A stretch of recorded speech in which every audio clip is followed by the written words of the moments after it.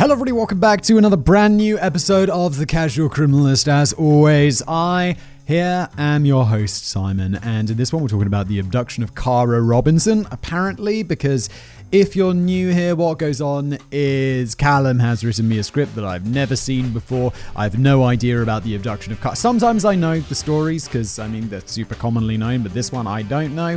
I'm going to read it. I'm going to add some commentary if I have anything to say. I usually do. We go off on some tangents. It's kind of what we do here. And then Jen, afterwards, our fantastic producer, is going to add some music, add some images if you're watching this. And speaking of that, if you're watching this on YouTube, hello there. If you're listening on a podcast, well, also hello. Please do leave a review or a like. That would be fantastic. And let us just jump in, shall we?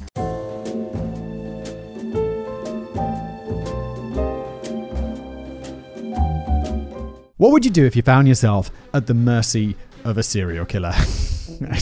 Straight up panic, worry, maybe start praying, convert to religion, the huge. Someone the other day was commenting, I read the comments, obviously not all the comments on these videos on YouTube, but someone was like, it's weird that Simon's just totally happy to admit that if he saw some shit going down, and he'd just be like, I like life. I'm not going to get involved because I don't want to get murdered.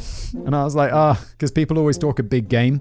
And it's like, if I was captured by a serial killer, it's like, what I would do is I'd use their knife against them and escape. And it's like, in reality, I'd probably just panic and try to hide. Every true crime fan has probably given it some thought at some point. Maybe some of you even have a plan of action ready to go just in case you ever find yourself in the trunk of the next Bundy or Gacy. Holy shit, that's a dark thought. That's all well and good, but planning it in theory is one thing, actually executing the plan is another. It takes a certain kind of person and a certain amount of luck to stare a killer in the face and make it out with your life. And I don't mind dropping a spoiler right now and tell you that that's the kind of story we're dealing with today. Amazing. I'm pretty happy because I feel like the last few, except for the one we did one about the dude who was always escaping from prison, and that was quite lighthearted and enjoyable. Other than his crimes. But I like it. This sounds good. It sounds like we're going to have a happy ending today. Obviously it's a serial killer, so people are going to have died beforehand. But at least we can be happy that one person escaped and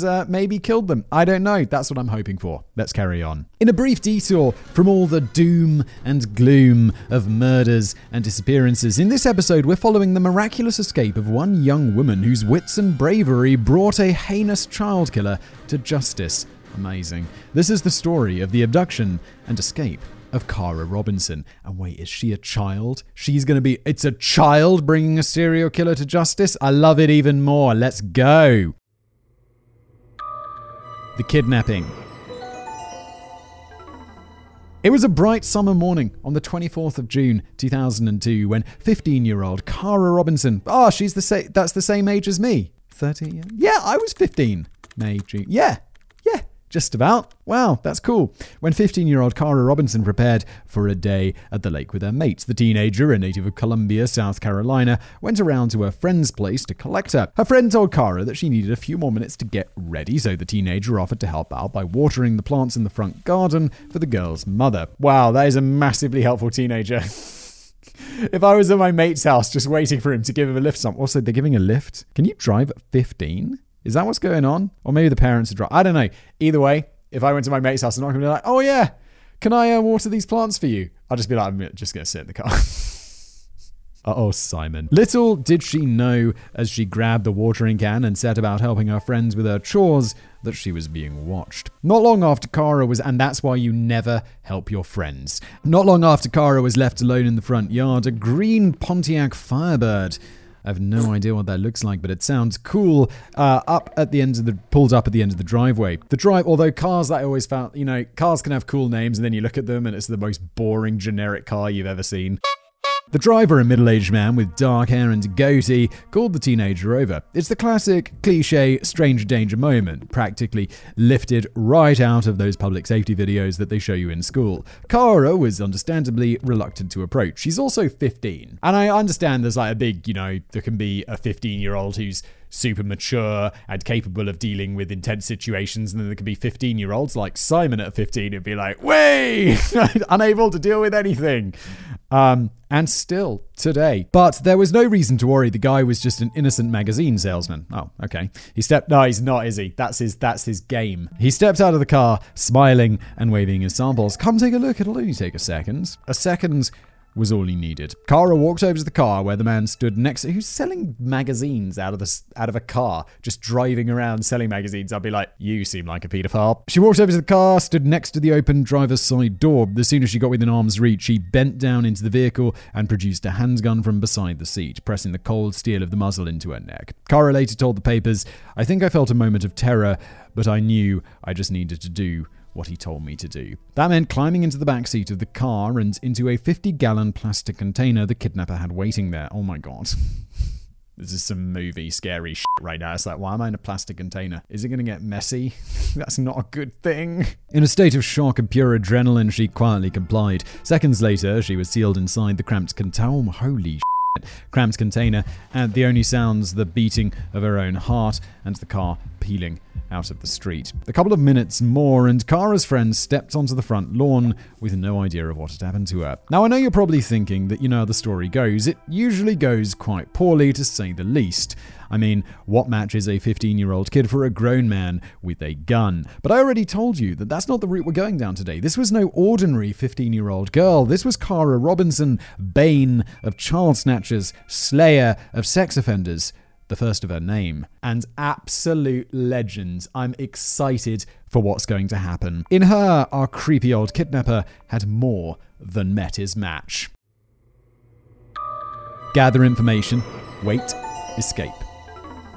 The first and most crucial survival tip that we can learn from Kara is this: play to your strengths. By that I mean, as she was huddled there inside that stuffy plastic box, she knew the odds of her smashing out and knocking her kidnapper out with a haymaker were, well, limited. So if force isn't an option, you might have to play the long game, which for her, in that moment, meant collecting as much information as possible about her situation from the moment the car left her friend's street. But the rest of that day, she lived by a simple motto: gather information, wait for him to be complacent, escape. She said, that was just rolling through my brain constantly. She began small with the serial number of the box she was trapped in. Oh my God, this girl is amazing.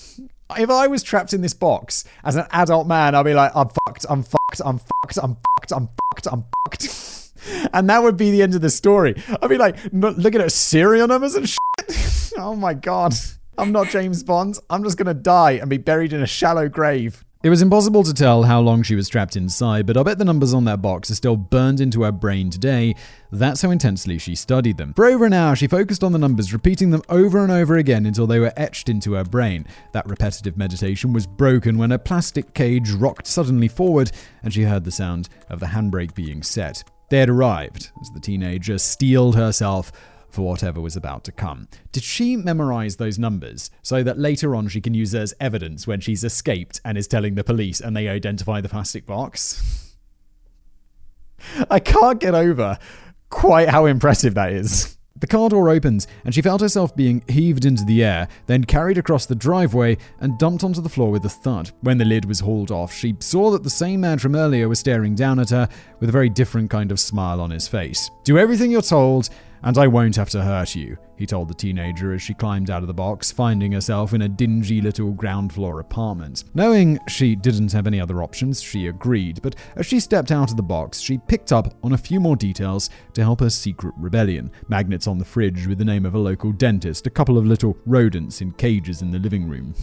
Weird. Oh, I guess like rodents can include hamsters and stuff, right? And I mean, I think it's weird people have hamsters as pets because they're smelly little nasty creatures, but I mean, it's not that unusual to have a hamster. Although, one thing I'd be thinking, if I was this girl, I wouldn't be memorizing serial numbers or being a hero or anything like that. It's like, well, this dude's definitely going to hurt me because I've seen his face. And that means I'm not going to be let go voluntarily because I've seen movies. So at some point, I've got to do something. I'm just going to bide my time.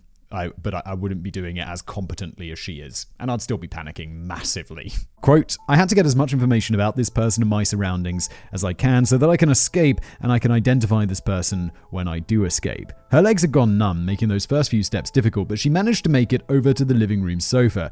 There, her captor fastened on a pair of blue fluffy handcuffs reinforced with copper wire that cut into her skin. Then he bound her legs and set her down in front of the TV. For the first time, Kara got a chance to properly study the man who abducted her. A white guy, about 40 years old, brown eyes, heavy-set, dark brown hair with a dusting of grey, double chin. After a few minutes of absorbing the details, she'd be able to pick him out of a crowd of 10,000. The man then stood up and turned on the TV, switching it over to the evening news. He forced Kara to watch, checking in if her abduction had made it into the news cycle. That seems like a mistake. Should you really be letting your captive person know whether the police have been alerted and stuff? I mean, I don't know what they're going to do with that information, but it doesn't sound like smart. But, we're rarely accusing us. The serial killers always think they're very smart, but it's rarely an accusation we'll throw their way.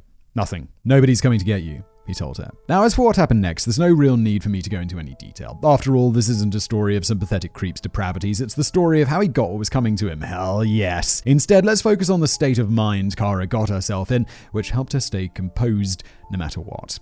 Quote, in that apartment, I knew what this man's intentions were for me while I was being assaulted. I strong-willed myself into remaining as calm as I could, as long as I could. I remember at one point there was a gun within my reach, and I thought for a moment about grabbing the gun, and then I realized there was little chance that I was going to win that fight.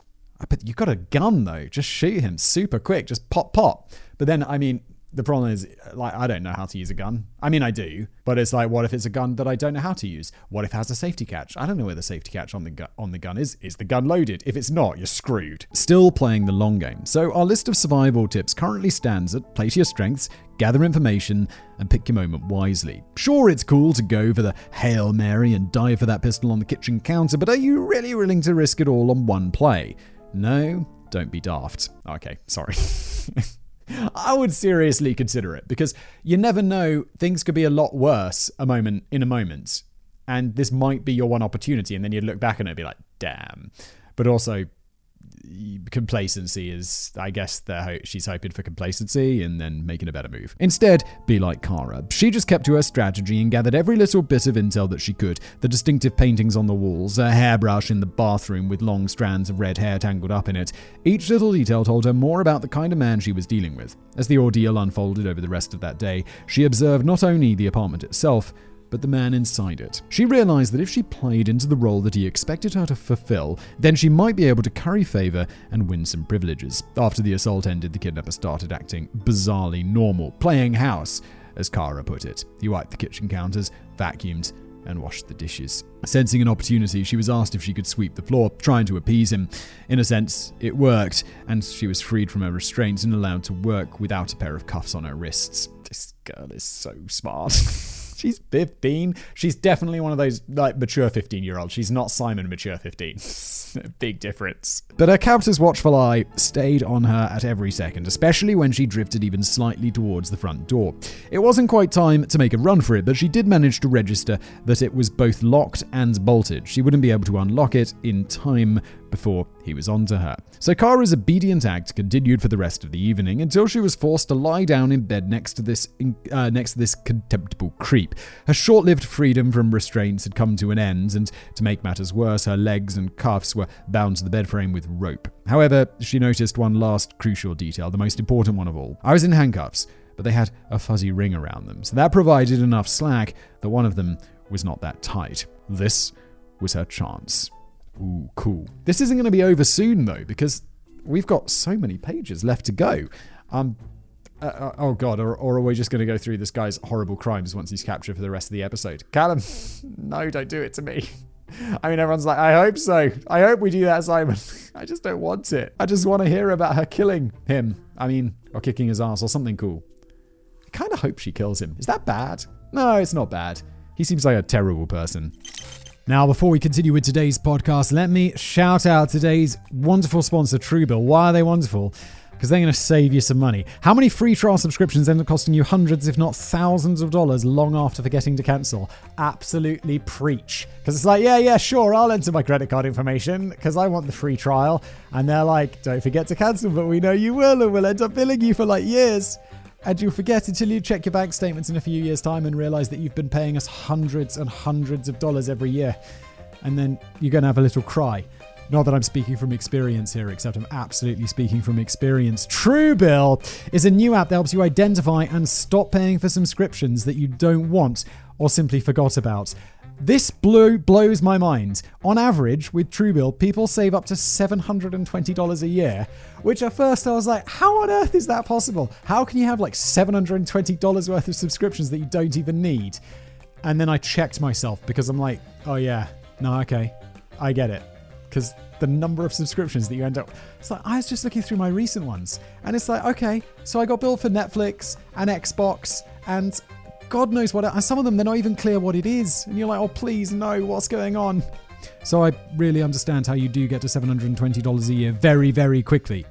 Companies make subscriptions hard to cancel. Of course they do. It's directly in their interest to do that. Truebill makes it incredibly simple. Just link your accounts and Truebill will cancel your unwanted subscriptions in one tap. Amazing. And your Truebill concierge is there when you need them to cancel unwanted subscriptions so you don't have to. That is amazing. I've done this in the past where I've been like, what's going on? And it's a massive hassle. You have to log into everything. It's like, oh yeah, you got your two-factor authentication device. It's like, no. Well, you can never cancel this then, can you? Oh, what a nightmare. Truebill has over 2 million users, wow, and has helped save them over $100 million. This is amazing. Jennifer B. Ooh, a testimonial from someone.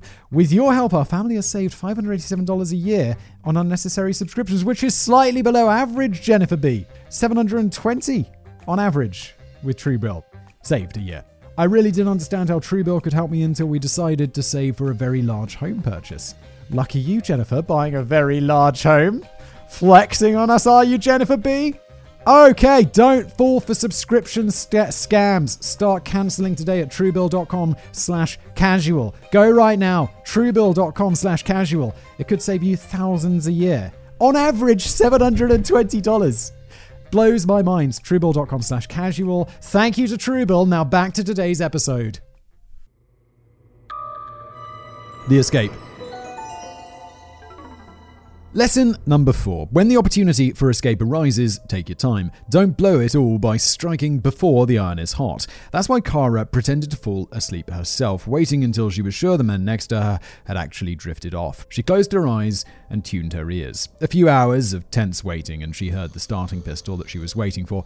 The man was snoring. After taking a few more moments to confirm he was really asleep, Kara pulled her thumb into her palm and started slowly working her hand out of the loose side of the cuffs. Once one hand was free, she could then carefully lean forward and untie her legs. What about the other hand, though? Unless you got the key to the handcuffs, what are you going to do about that other hand?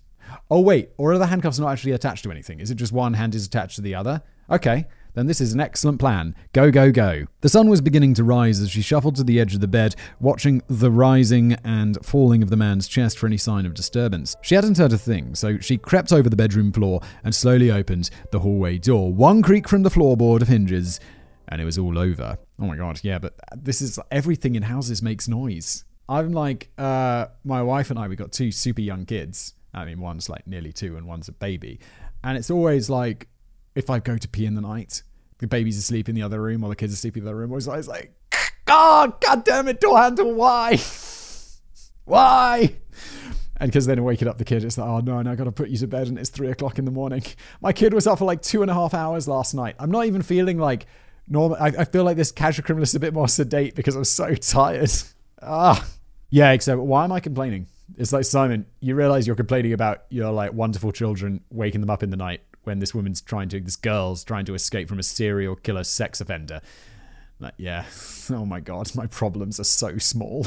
She managed to move down the dimly lit hallway and now stood facing the front door of her suburban prison. This was my moment to escape. A metal shutter was rolled over the entrance, which had to be shifted to the side with a loud scrape. Before she could turn the lock, slide back the deadbolt and dart it out.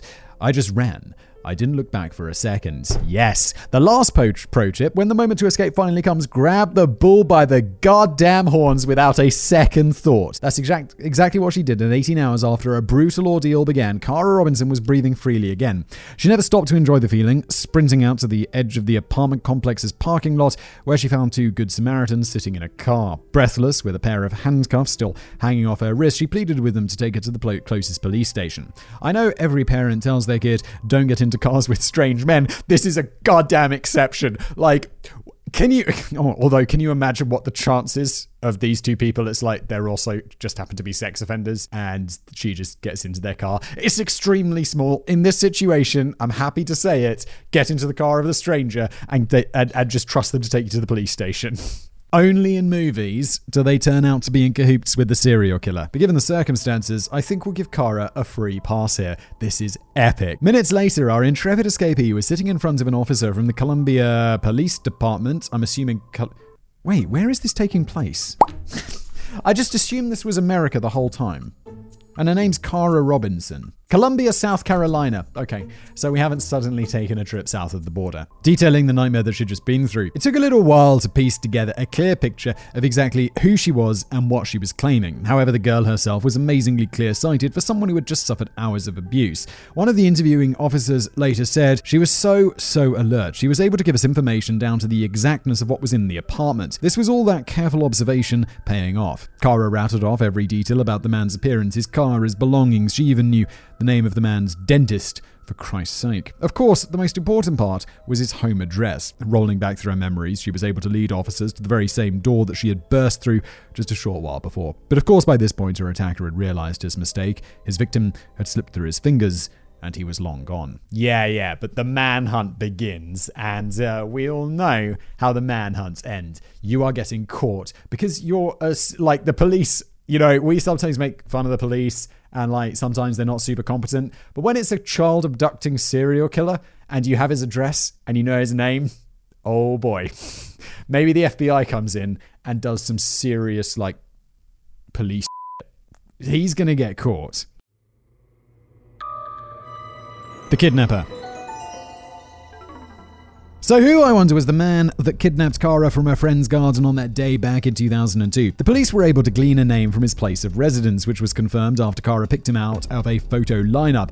His name was Richard Ivonitz, a 38-year-old Navy veteran and South Carolina native. Oh, so your fingerprints are going to be in the database because you're a veteran and all of this stuff. Oh, and I mean, she's picking him out in a lineup. So, spoiler alert, he gets caught. I do wonder what's happening for the rest of this episode, because there's a lot of pages left. Our creepy magazine man now had a name and a license plate number to go with it, both of which were broadcast to law enforcement around the area. Hopefully, they would be able to catch him in their net before he was gone for good. In the meantime, the Richland County Police were tasked with finding out who exactly they were dealing with. They soon discovered that this pathetic reprobate was almost completely unnoteworthy. What a surprise. Seriously, if it weren't for the whole child predator thing, you'd struggle to find much to say about him. Friends and family described him as a completely normal guy, twice married, a good worker who was awarded the Navy Good Conduct Medal twice and was well enough liked among his current colleagues at an air compressor factory. Sounds like the most generic dude ever. Nothing good, nothing bad, just a dude. I mean, working at an air compressor factory almost sounds like a made-up job that a spy would choose. Richland County Sheriff Leon Lott said at the time, quote, "What we've been able to discern, there were no signals, no signs.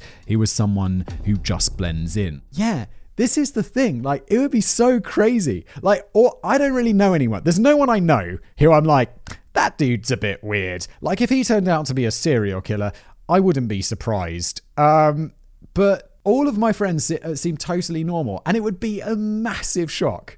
It would be a massive, unbelievable shock if one of them turned out to be a serial killer or something. I'd be like, holy shit, dude. That's wild. I mean, wild in a bad way, and now I feel really uncomfortable that you were my friend for so long. I'm not coming to visit you in prison, you freak. We're terrible friends. Nah, I think that's okay. If your friend turns out to be a robber or something, then it's like, okay. I mean, it's about, I don't know, if they're like a violent robber, Is that different? I don't know where I'll draw the line, but serial killer, child predator, yeah, no, that is definitely below that line. Below the line being the bad side, where it's like, no, we're not friends anymore. You weirdo. Now, as a brief aside, I'd just like to chip in that I personally would 100% call the police if I saw someone that looked like Evanitz within 500 feet of a school. Oh no, what does he look like? Let's look him up. Jen, put a picture on the screen. I mean, hang on. I'm not sure he... Oh no, there's some pretty creepy looking photos. I mean, if he was hanging around in a creepy way near a school, then I'd be like, all right, that guy's a weirdo. But he doesn't give off those, like, you know, classic pedophile vibes. Can't believe I just said the words classic pedophile vibes. Let's move on. Maybe it's the power of hindsight, but his pictures certainly aren't giving off reliable babysitter vibes. No. But they're also not giving off the classic pedophile vibes either. You know, the big glasses. I don't know, there's just that pedophile look, isn't there? It's like classic pedophile look. Regardless of what I think, on the outside, it appeared that Evanitz lived a completely normal life in that little apartment alongside his much younger wife and elderly mother. Wait, where were they?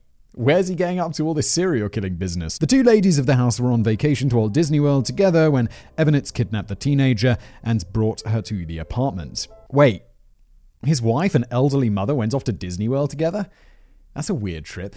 I'd find it weird if I went off to, like, Disney World with my wife's mother. Be like, what are we up to? Why are we going on holiday together? I mean, I get on with her. I like her, but it would just be a weird trip. I'd be like, what are you getting up to at home, wife? You better not be kidnapping girls again. I don't know why I said again then. It makes it sound like my wife's a criminal. As far as I know, she's not. I'd be alarmed to find out if she was, though. The two... What am I talking about? I don't know. In fact, the green Pontiac he used to kidnap the child actually belonged to his mother. That's the surface-level analysis of Evanitz's character, but as the police began to pick apart his life, they discovered that there was a very different man hiding behind this completely nondescript mask. Back in 1987, when he was 24 years old, Evanitz was caught up in a little public masturbation incident. Happens to all of us, Callum writes in brackets. Just to be absolutely clear there, we're going to assume that's sarcasm. But... This was no ordinary, wholesome public masturbation incident. No, not at all. While on leave in Florida, Evanitz went down to the town of Orange Park and exposed himself to a 15-year-old girl and her infant sister as they walked down the street. What are you up to?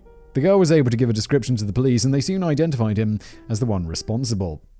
Dude, what are you up to? That's weird. So when the future kidnapper's ship pulled back into port, the cops were waiting to arrest him. You have to wonder, if a guy like that can leave the Navy with 2 good conduct medals, are they not handing them out a bit too liberally? I mean, how low is the bar for good conduct exactly? I mean, his conduct in that, like, is his criminal... The Navy, I feel like, would check for criminal records, no? I feel like that would be something they're aware of. But maybe it just says, like, public masturbation and not the, like, specific or, like, sexual offenses thing and not, like, the actual nature of the crime exactly.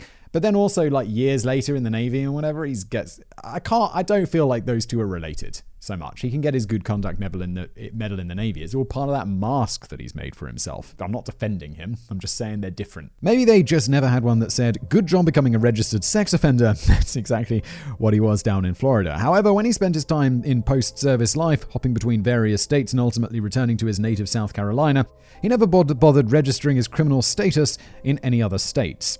I mean... Isn't it weird that he's the one who has to register it? It's like, yeah, I'm a sex offender. And you go to a new state, you got to be like, hello.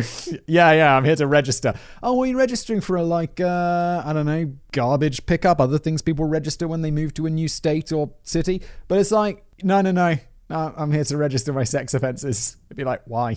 I guess because it's a legal requirement. Also, I don't know if this is true, but can you be on the sex offenders register for peeing in public?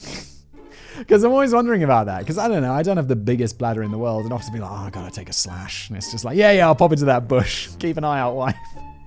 But I'm like, if a child walks past, am I going to get on the sex offenders register because I really needed to pee? I guess not. I assume that's something that's actually not really real. And I mean, definitely probably an American thing. Which, as you might imagine, is a bit of a problem. Wait, what's the problem? I lost my place. I was talking about peeing. Oh, he never registered his sex offender status. So that's a bit of a problem, especially when the offender himself candidly admits that it wasn't a one-off thing. Oh, brilliant. Well done. Court documents reveal suspect stated that he had a problem with masturbating in front of girls. When he feels the urge, he drives around looking for a girl 18 to 19 years old and short in height and has brunette hair. Dude, you need to be on some sort of list. Well, I mean, you are on some sort of list, the sex offenders register. But you need to be on some sort of like turbo sex offenders list where it's not people peeing or like, I don't know, just doing regular masturbation in public. But if you're admitting that you're driving around looking for people to whack off in front of, mate, you need to be on the turbo sex offenders list. People need to be watching you. That's the sort of guy you should really be keeping better track of. Agreed, Callum. 100% agree. But unfortunately, evidence was allowed to slip through the cracks. Afterwards, it appears as if he then evolved his methods from indecent exposure to outright assault. In his apartment were several stashes of guns and ropes, kits put together for the sole purpose of kidnapping young women. Clearly, this man was methodical. It was very unlikely that Cara was his first victim. And had she not escaped, perhaps another neighborhood girl would have been next. Hidden in a footlocker in the kidnapper's bedroom, the cops found something absolutely horrifying. Oh, God. It's going to be like trophies or some weird shit, isn't it? A series of handwritten notes describing the appearance and addresses of various girls in the area. He had been stalking young girls for months, maybe even years, and collecting data about their suitability as victims. I mean, I have to say I expected it to be like, oh, he collected their molars. And then it's like, oh, shit. Whereas this is like actually better than what I imagined, which pretty much never happens in Casual Criminalist. Estimated ages, routines, addresses, physical descriptions. It must have made for some pretty skin-crawling reading, especially for the parents of the girls featured. Oh my God, just don't read that. If you found out that your kid was on this serial killer's like potential hit list, I'd be like, and they're still alive and not kidnapped, I'd be like, no. They'd be like, do you want to read it? I'd be like, no, absolutely not. Get it out of here, please no. Judging by these snippets, it appears as if he was honing in on one girl in particular over in neighboring Lexington County. One of the detectives of the case revealed he described her house, the garage, everything. He was very organized. I have no doubt he was a serial killer. Before they could confirm their hunch, they needed... Oh my God. I'm like, today I'm ordering some Apple AirTags and I'm sewing them into the clothes of my children. Oh my God.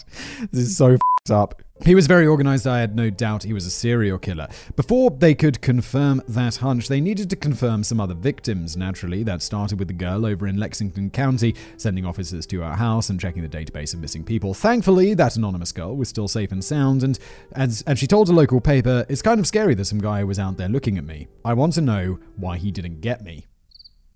Just be grateful. Just be grateful and hope that he stays in prison forever. Or maybe gets killed. We can hope for that. I guess it's America. There's always the option of the death penalty. I mean, where was this?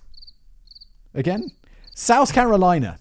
That feels like one of those states where they're a bit yeehaw, right? They could be getting on that death penalty. Like, I feel like, there's certain states where you're pretty sure. Like Alabama, Texas. They're going to have the death penalty. I feel like South Carolina's around there, isn't it? In that death penalty zone, like in the South.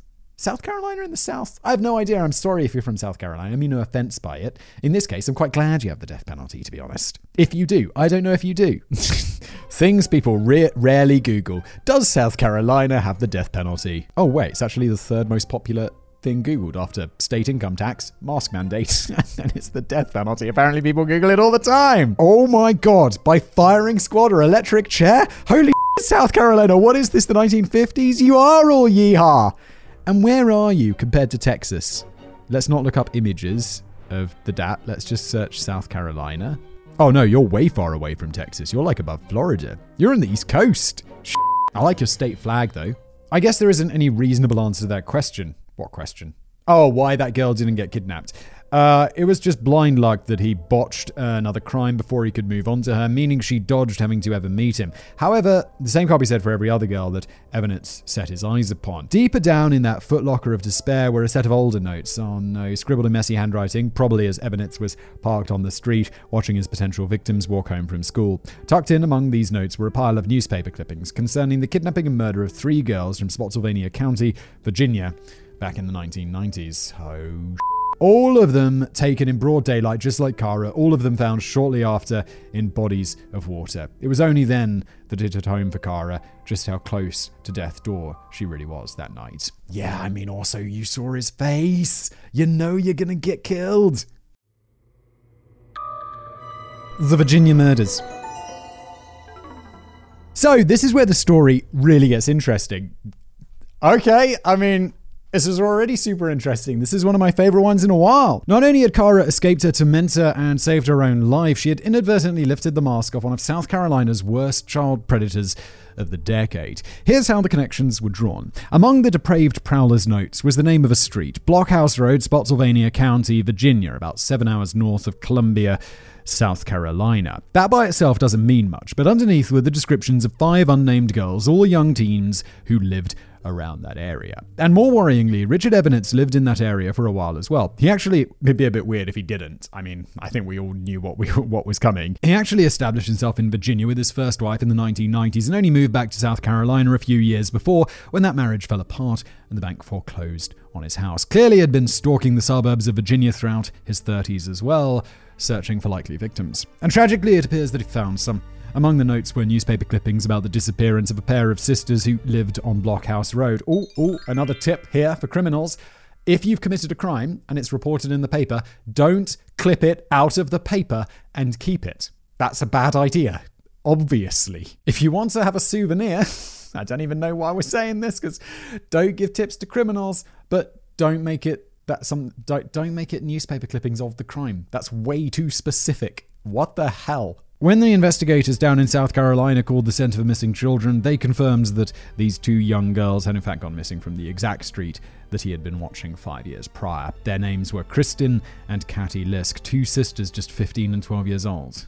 You had to kidnap 2 people from the same family, didn't you dickhead? I mean, it's bad enough to kidnap 2 individual children from 2 separate families, but it's somehow worse to take 2 from the same family. It's like when they used to send people off to war, isn't that the whole thing what Band of Brothers was about? Where it's they'd always if all of the children of one family had been killed, then they wouldn't send the last one to war because they don't want all the kids to die. Yeah, so God damn you. The Lisk sisters went missing from their own front yard on the 1st of May 1997, not long after arriving home from school. A 5-day search for the girls ended in tragedy when their bodies were found in the South Anna River in Hanover County, about 40 miles south from their home. Testing revealed that they had bathwater in their lungs, meaning that they were taken to someone's home between the abduction and the river. Curiously, the circumstances of their death bore a striking resemblance to another crime from the September before, from the exact same county. Yep, those are related. You've got a serial killer. Hello. Which was especially strange because the cops were absolutely certain they'd already caught the guy who did that one. Oh, man. What has happened here? The crime I'm referring to was the kidnapping of 16-year-old Sophia Silver, who went missing from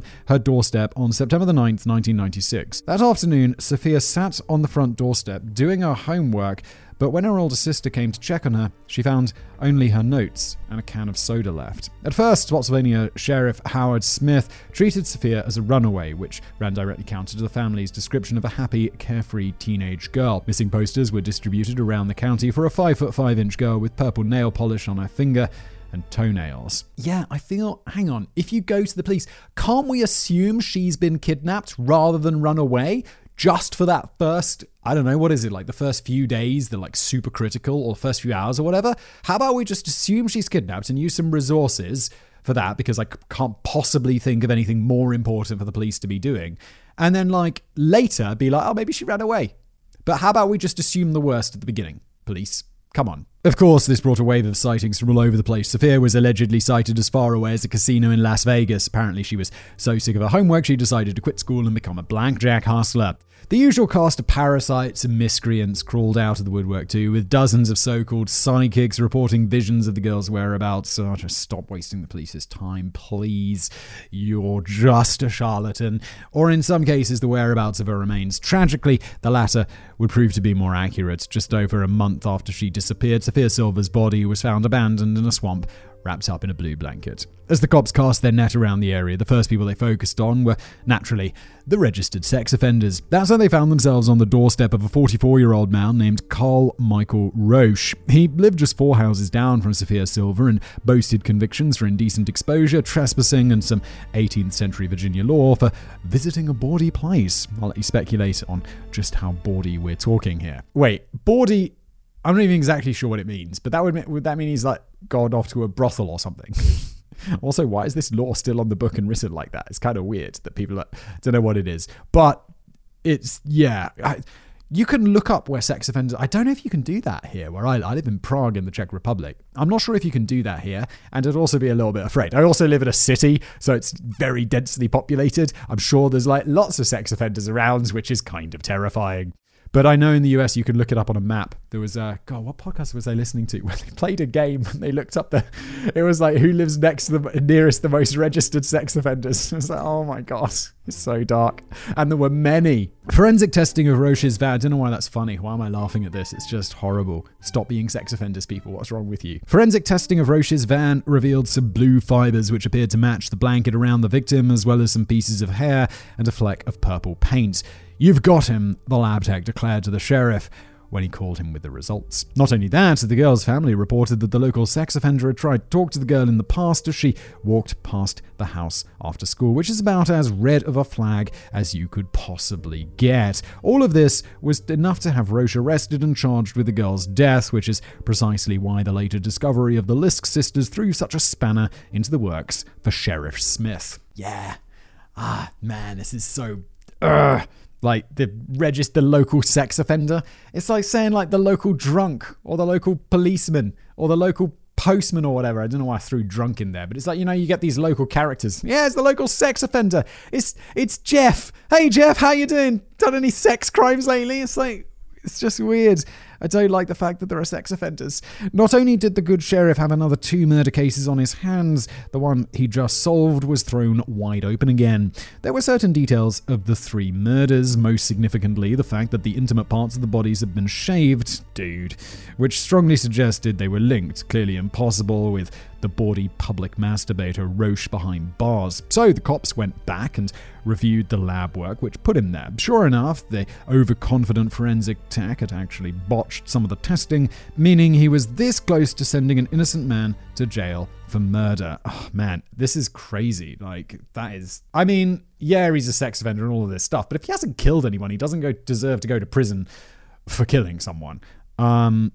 Which that's a pretty intense mistake to make. Think about it. The case against Roche was devastatingly clear, so if the real killer had just avoided killing again, he'd essentially have committed the perfect crime. But as things stood, Roche was released and the hunt for a new Virginian serial killer was set to begin. Sheriff Smith oversaw the DNA matching of over 400,000 convicted felons from up and down the East Coast, and thousands of leads were investigated. A $150,000 reward and to feature on America's Most Wanted brought the tips pouring in by the bucket load, but despite all of that, the years wore on with no results. Until, as you already know, the same psychopath who killed those girls up in Virginia got sloppy. His next confirmed victim would prove to be more than he could handle, and now was a wanted fugitive with the police hot on his heels. At last, let's lock him up.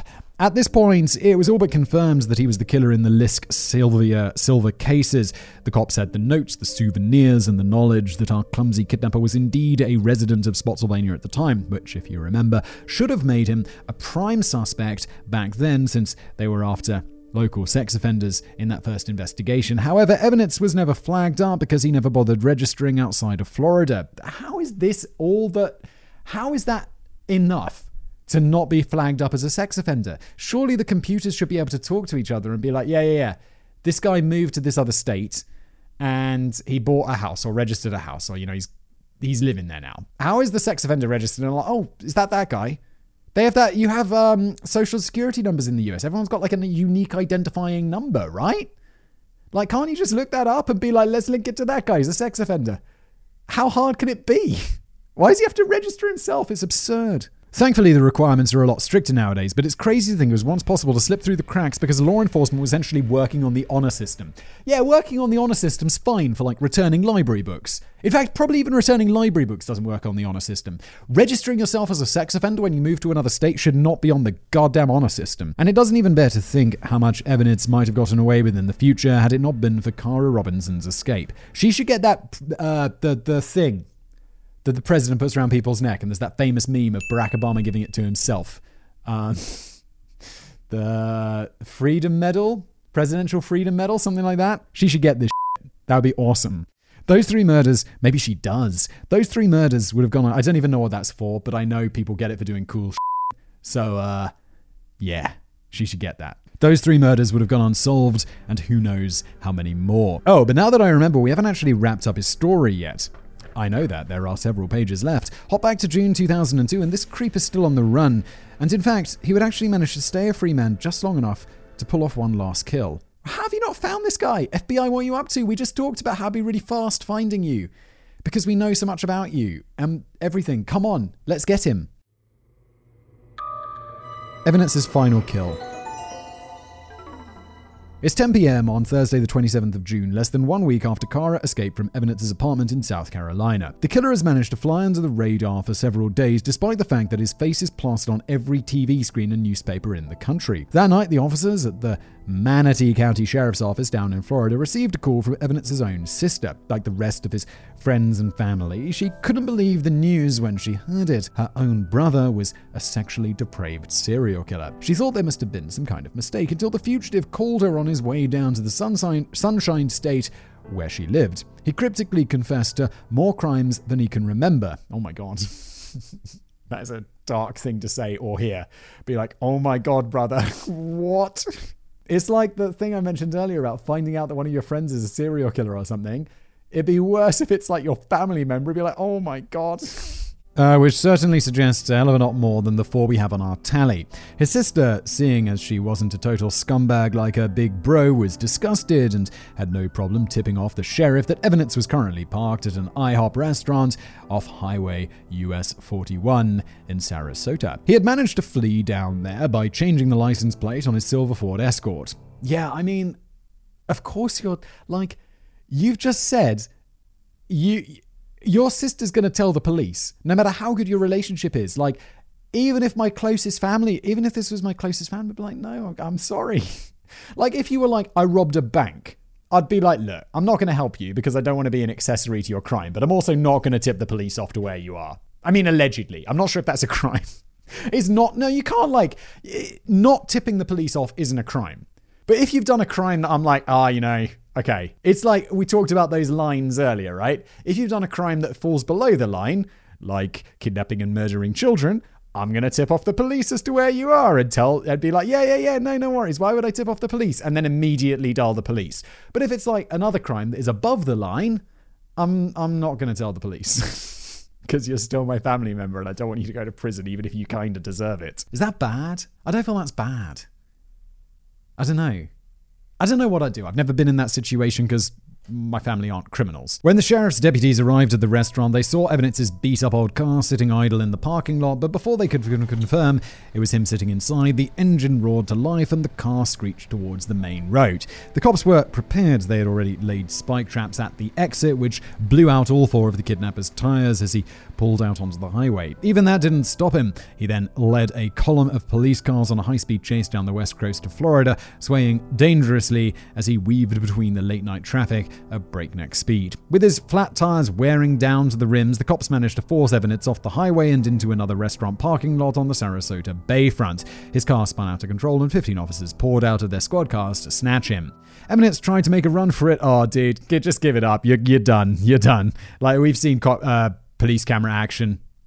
When you're out of the car and you're on foot, it's game over. And the American police have guns. But he quickly found himself surrounded. Back to the wall of the restaurant, K9 units barking at the end of their leashes. Our greasy creep had nowhere left to run. He pulled out a pistol from his waistband just as the cops released the hounds. Knowing it would all be over the moment the dogs were on him, Richard Evidence placed the muzzle of the gun against the roof of his mouth and pulled the trigger. More crimes than he can remember. I don't know how to feel about that ending, actually. It's like you kind of want to be like taking that, he took the coward's way out and he doesn't get, the victims don't have their justice of the day in court. But I'd also be like, good, he's dead. I'm glad. And that, that sounds like a pretty horrible, yeah, like I said, I don't know how I feel about it. Anyway, more crimes than you can remember. Just like that, the man who kidnapped Cara Robinson with the intention of killing her escaped justice for good. He didn't escape justice for good. He's dead. Good. In her trademark badass style, the girl herself was absolutely furious. She told America's Most Wanted, "I wanted to go to trial and let him see me again and to know I was his downfall. I wanted him to look at me and know that choosing me was the biggest mistake he ever made." Oh, Cara, he knew it. He knew it. The moment he woke up and you weren't there to the police chase, to him having his back against that restaurant, putting the gun in his mouth, he knew it was you. You could take comfort in that. And yeah. No, that's great. Thanks to her daring dash to freedom, a vicious serial killer was revealed to and removed from the world. After the dust settled on that Floridian showdown, investigators up in South Carolina got to work building a case that would never make it to court. Definitive proof for the Lisk and Silver families of what happened to their daughters. It proved easy enough. In fact, they managed to gather an impressive 200 pieces of physical evidence linking him to those cold cases, including fibers from his car boot, a blanket in his apartment, a carpet at his old home in Fredericksburg, Virginia, and even more from the fluffy handcuffs which Cara slipped out of at the start of her escape. Forensics is incredible.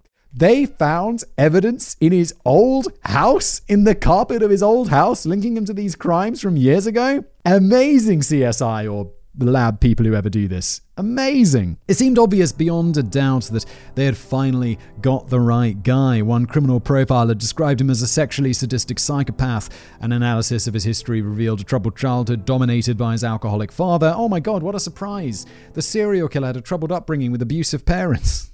That's not a commonality on Casual Criminalist at all. Don't abuse your children. And a culture of infidelity in his parents' marriage, which often saw young Richard passing messages to his father's mistresses. Or do that. Don't do that to your kids either. That's a recipe for screwing them up. And when the psychological profilers got to work on him, they drew attention to the fact that both of his ex-wives were much younger than him. When he was 25, he married a 17-year-old friend of his little sister. Is that legal? And his widow, Hope Evanitz, was also 17 when he married her at the age of 36. I mean, I thought that wasn't allowed in America. I thought 18 was when that could go down. This explained why he had several periods of inactivity in his criminal career. His widow admitted that Evanitz was a fan of certain niche bedroom activities regarding age, roleplay, and consent. Dude, get on a list. Some people believe the blank spots in his rap sheet can be explained by the fact that his wives were still young enough to fulfill his secret desires. It's worth noting here that even after everything came out, Evanitz's widow, Hope, still stood by him saying, "He was my husband, he still is my husband, and I love him dearly." Oh, what are you up to? Why? That is so crazy. He's a serial killing child rapist. Why are you up to? I still love him dearly. You shouldn't. You really shouldn't. Sorry, love, but this man kidnapped children and abused them in your marital bed. It's great to say you stand by your man and all that, but surely there has to be some limits. Yes, we've talked about the line many times in this episode, and this guy is so far beyond the line. What's your name? I don't even know. I don't care. Anyway, since the killer was too cowardly to face the music and confess to the rest of his crimes, the cops were left trudging through his murky past to see if any other cold cases matched up to his whereabouts throughout the years. Sheriff Lon Lott of Richland County, South Carolina says, "We're going to do his whole life's tale. We'll take it from the time he was born and go forward. It's going to be quite extensive." That meant enlisting the help of the FBI to investigate the suspect's stints in Florida, California, Texas, and Virginia, not to mention all of the places he must have gone while enlisted with the Navy. Wow, this is going to be a big investigation. Unfortunately, his official tally only features 4 confirmed cases to date. However, the task force did manage to unearth a few possible connections dating back to the mid-90s. Most intriguing of all, in Evanitz's footlocker of souvenirs and scraps, he kept one piece of paper which he scribbled the words 29 North, Germanna Road. The first part refers to US Highway 29 and the second to a state road in Virginia. It was a set of directions, but to where? Well, charting the killer's path along those directions, officers arrived at the site of another grim discovery back in May 1996. It was the body of Alicia Showalter Reynolds, who disappeared while driving from Baltimore to Charlottesville down Highway 29. Several witnesses reported driving past the 25-year-old while she was parked on the side of the highway, receiving assistance from an early middle-aged white man. Chillingly, several other women said they also had been targeted along that stretch of road by this same man. He would flag them down through the window to tell them something was wrong with their car. Could this have been evidence scouting the area and practicing his routine for the eventual murder of this young woman? It's never been confirmed, and Reynolds' case is still open. However, when a known serial killer's stalking notes lead directly to the dumping ground of a body, it would be a crazy coincidence if it wasn't connected. Yes, of course it would. What else? It's just a road in the middle of nowhere where there's a body and it was written down by a serial killer. It's him. 100%. I mean, maybe not enough in court, but it doesn't matter because he's dead and also he killed 4 people, so he'd be in prison forever anyway. And this is only one of the crimes evidence was connected with among several other rapes and kidnappings throughout the mid-90s. Unfortunately, almost 20 years after the monster was unmasked and with no further progress, it's unlikely that any of those will ever be brought to a satisfactory close. Wrap up. The road to recovery. But that's far too dismal a note to end on. So instead, let's take a last look at the real main character. There's a reason we never gave Evidence the title of the episode after all. I promised you something like a happy ending, and the story of Carl Robinson's recovery is about as positive as you could hope after such a horrific experience. Did she get the Presidential Freedom Medal? Oh, come on. I mean, Richard Evans thought he had it all laid out right up until the point when he would dump the poor girl's body in a stream somewhere and move on with his life, welcoming his mum and wife back from Disneyland. But instead, he ended up dead on the floor of a Florida parking lot while the young life he tried to cut short went on. Hell yeah. Cara received the $150,000 reward for her part in solving the Lisk-Sylvia case, but she got more out of it than that. Quote, following my escape, I was able to go to Virginia and meet with the families of the 3 girls, and that meant so much to me. Cara, you sound like an absolutely great human being. After getting a taste of a life-fighting crime, a little more hands-on than most of us ever will, she then went on to enroll at the South Carolina Criminal Justice Academy for a career in victim services and sex crime investigation. Legend. 8 years after that terrifying ordeal at the center of the episode, she had turned her trauma into something positive, graduated from the academy and began a career helping others. Another 10 years later, and she's nowadays married and caring for her own 2 kids. This is awesome. I'm so happy about the ending of this one. I know other people died, but to take away this super positive part, mwah. Despite leaving law enforcement behind when she started a family, Cara now helps the survivors of the world through an unlikely medium, TikTok. No, it's not just for stupid synchronized dances, really. With 220,000 followers, good lord and counting, she dispenses advice on recovering from trauma, general self-help, and practical tips on how to avoid and escape the Richard Evanses of this world. And I think it's worth noting that her message, and by extension ours today, is that surviving isn't just about badass getaway stories. In reality, it's not always possible to escape whatever tough situations life throws at you outright. Surviving trauma is just as much about healing and making something positive out of situations which might have once seemed helpless. I really hope we got a plug for, in fact, I'll just plug it now because I see it. At Cara Robinson, spelt the typical way, Chamberlain, Chamberlain. I'll mention it again in a second. Cool. If you don't have TikTok, it's quite fun. I actually have a TikTok for this Casual Criminalist where we put the little highlights of the show up on it. I have 1,000 followers. I'm not Cara Robinson's TikTok game yet. Yet. Now that's the kind of uplifting note we can end on. A young woman who survived a serial killer and went on to make the world a better place for all. See, not everything has to be death, disaster, and misery. Anyway, join us next time on The Casual Criminalist for our regularly scheduled programming of death, disaster, and depending on my mood, perhaps a light touch of misery. Yeah, of course it will be. This one's been nice. I mean, I keep saying it, apart from all the murder. Dismembered appendices.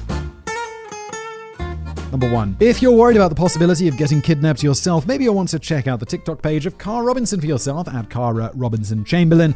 She shares useful tips like how to escape from zip ties alongside newspaper clippings from her case and general advice on how to support someone who's been through something tough. Alternatively, just do what I do and scream and shout at every car that passes by your house, just to be safe. Number 2. One thing that caught the eye of profilers in this case is how Evanet seemed to have an affinity for water. For example, it appears as if he routinely disposed of his victims in water, and drowning appears to be the cause of death in at least 2/3 of his confirmed murders. It may all be linked to one traumatic childhood incident in which his own father allegedly simulated drowning him in a bathtub or a pool, depending on the version, as punishment for splashing the burgers at a family barbecue.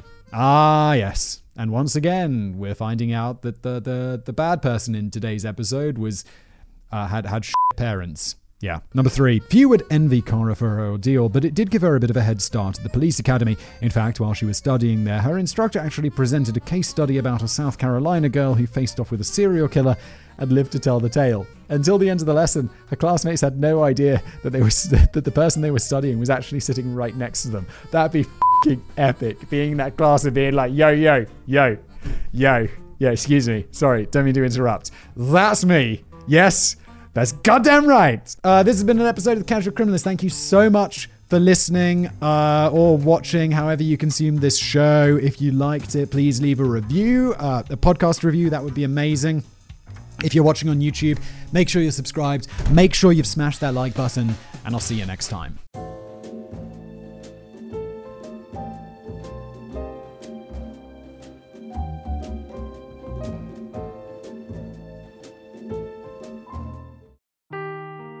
Seeking the truth never gets old. Introducing June's Journey, the free-to-play mobile game that will immerse you in a thrilling murder mystery. Join June Parker as she uncovers hidden objects and clues to solve her sister's death in a beautifully illustrated world set in the Roaring '20s. With new chapters added every week, the excitement never ends. Download June's Journey now on your Android or iOS device, or play on PC through Facebook Games.